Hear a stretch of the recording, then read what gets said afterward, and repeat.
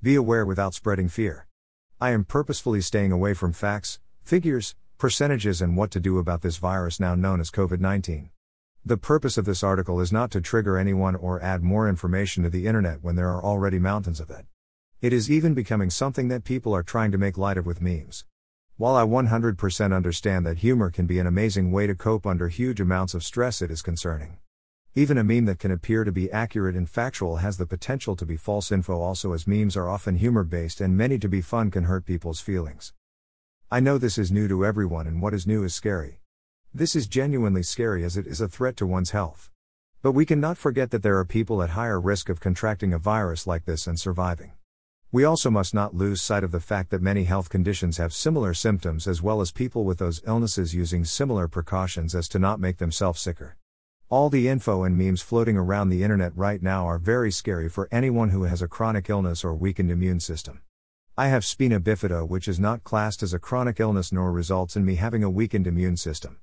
The problem for me arises in the wake of contracting something like the virus. The delicate balance of doing what is right for my body and resting while risking other complications as a result of the disability. The virus may not end up being what takes the life of someone who has an immune system issue or limitations like mine when sick. I'm sure many people have heard the statement, well, something has to give, and it's true. If you are so weak you can't sit up or tolerate being out of bed, and getting up walking is a way to help prevent further infection setting in lungs, helping you to get nasty mucus off your chest isn't an option. Physically, the result is normally a longer wait time but can also result in death. I lost someone in my life with the same disability as I have to the bird flu when there was an outbreak, so it does happen. That isn't something new that is easily forgotten. Living with the fear, wondering not if you will get a virus but knowing the result if you do means isn't any easier. In the moments when the world is scared to come in contact with something that may never happen, I promise there is a ton of people in the world needing people to be closer, to be there for them more than any other time. Please be kind to others no matter what you think or feel, because things are not always as they seem. People who are wearing masks in public may be doing so as a result of having a condition where if they get sick could result in them losing their lives, not a virus that still isn't fully understood.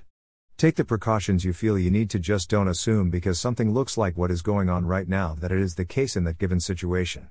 Making assumptions or accusing someone of something without knowing facts is hurtful and very painful. Take care of yourself, but don't let something like this virus turn into the real world or cyberbullying situation that ends up spreading hate and fear for the wrong reasons.